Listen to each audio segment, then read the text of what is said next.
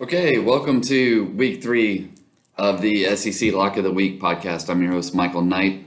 So we haven't hit conference play yet, so there aren't as many conference games this week. So kind of a down week in terms of the big matchups. But let's get started. So this week we've got Tennessee versus Akron. Akron struggled versus a FCS school in their first game, and then they got crushed by Michigan State in their second game. Tennessee is currently favored by 47.5 points.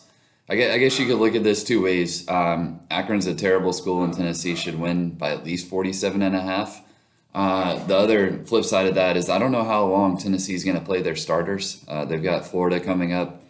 The other way to look at it is Tennessee has Florida coming up, so this could be kind of a trap game for them, looking ahead a little bit to Florida. But they still, I would say they still have quite a few players on their roster that are battling for playing time, and so anytime they get on the field, they really need to perform well to try to get playing time both on offense and defense. And I think I have a feeling that Tennessee's gonna run up the score a lot in the first half, and they have a lot of guys on defense, even backup guys that are vying for playing time. So I think everybody's going to be trying as hard as they can all game. So I'm going to lean Tennessee minus the 47.5 points in that one.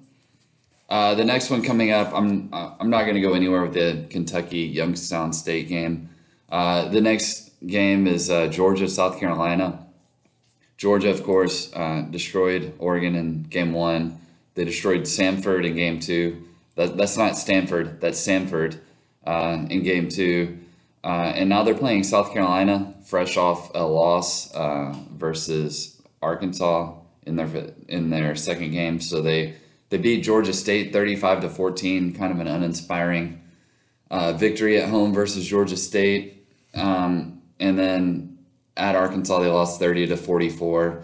Arkansas, I think, is probably better than people think, but they still have defensive issues.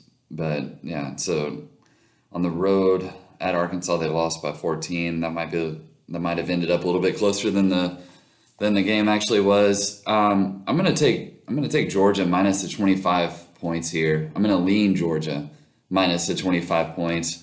I just think Georgia has too many weapons offensively. They have Kirk Herbstreit said they have maybe the best tight end room of all time. I'm not going to go that far until they show it on the field, but they do have incredible tight ends. They've got 2 or 3 really good tight ends. They've got Lad McConkey at receiver. They've got good receivers. They've got a veteran quarterback. They always recruit well and develop their offensive linemen. I think they're going to, and then on defense, they have a lot to replace, but they still have a lot of talent. So obviously, still one of the best teams in the country. On the flip side, you have South Carolina that has Spencer Rattler. Their offense has been struggling a little bit. I think this is one of those games where it's quote unquote a rivalry game in which Georgia is winning all the time in the last few years. I'm gonna lean Georgia in this one. I really think that they'll take the opportunity when they have a much, much, much better team to run up the score on South Carolina. South Carolina still recruits really well, and there's a lot of they kind of overlap in a lot of recruiting areas. So I think for 2 reasons, I think Georgia's going to try to run up the score. Georgia already recruits amazingly, but just to rub it in a little bit, and then also. Yeah, you just wonder some of these. I mean, if you can run up the score in year 2 versus Shane Beamer, you kind of want to continue to recycle coaches.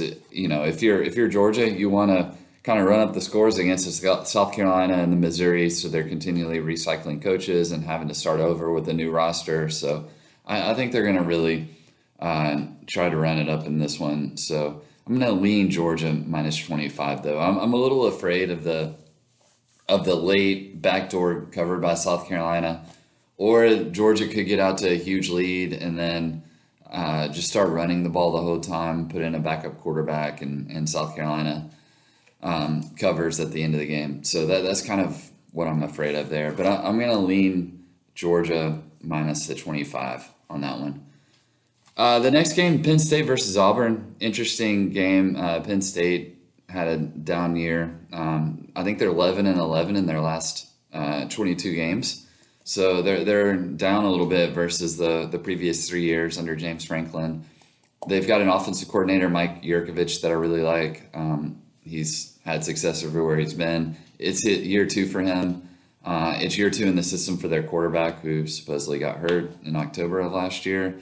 And it's a tough place to play on the road at Auburn. I just feel like Penn State overall is a little bit better team, and I think they're going to be better coached. I think a lot of the instability at Auburn probably filters down to the players. Of course, the coach. There was a big rebellion among the boosters in the offseason, and I think that's hurting their recruiting. And I think it has to stress you out if you're a coach and you know that the boosters are trying to rebel, and the administration's having to make press releases about your job security before year 2 even starts. Auburn's had, I don't know, like 3 offensive coordinators in 2 years. So I think there's just a lot of external stress on that program. I mean, they still have talent. They have TJ Finley, who came over from LSU. They have Tank Bigsby. They have some returning linemen.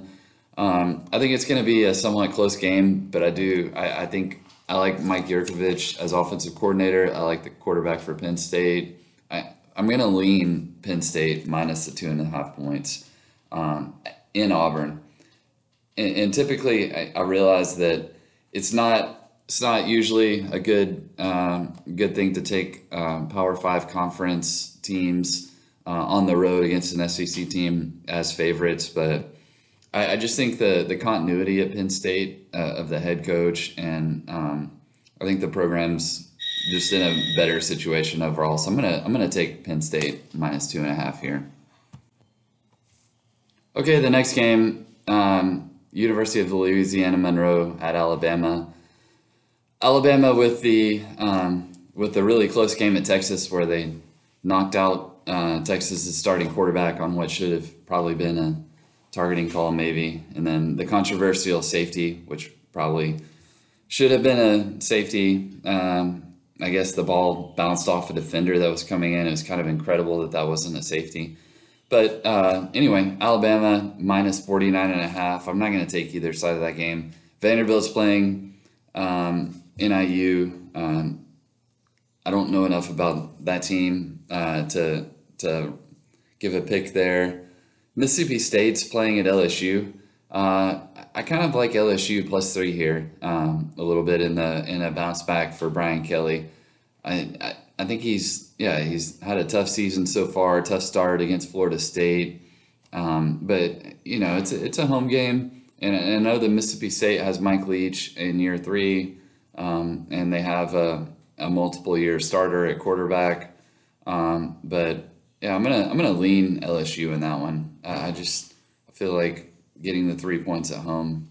I'll take LSU on that one. And then, Arkansas is playing a team, Missouri State. I'm not going to take either side of that one.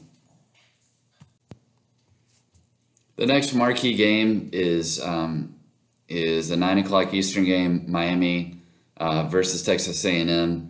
Texas A&M obviously coming off the enormous loss to Appalachian State. Huge upset. Appalachian State defense had given up something like 49 points and 630 yards against North Carolina the week before. Texas A&M has Haynes King, who was a really highly rated recruit in Texas. He's really fast. He's a really good athlete. And he's in year 2. He's a sophomore now. He had won the job the year before, but then had a foot injury last year, so only played a few games. So he doesn't really have that many starts. They're kind of in a difficult situation because they haven't had explicit plays on offense for a number of years, even though they are recruiting at the same level almost as Georgia and Alabama on a year-to-year basis. So it's kind of a tough situation to then lose at home to Appalachian State.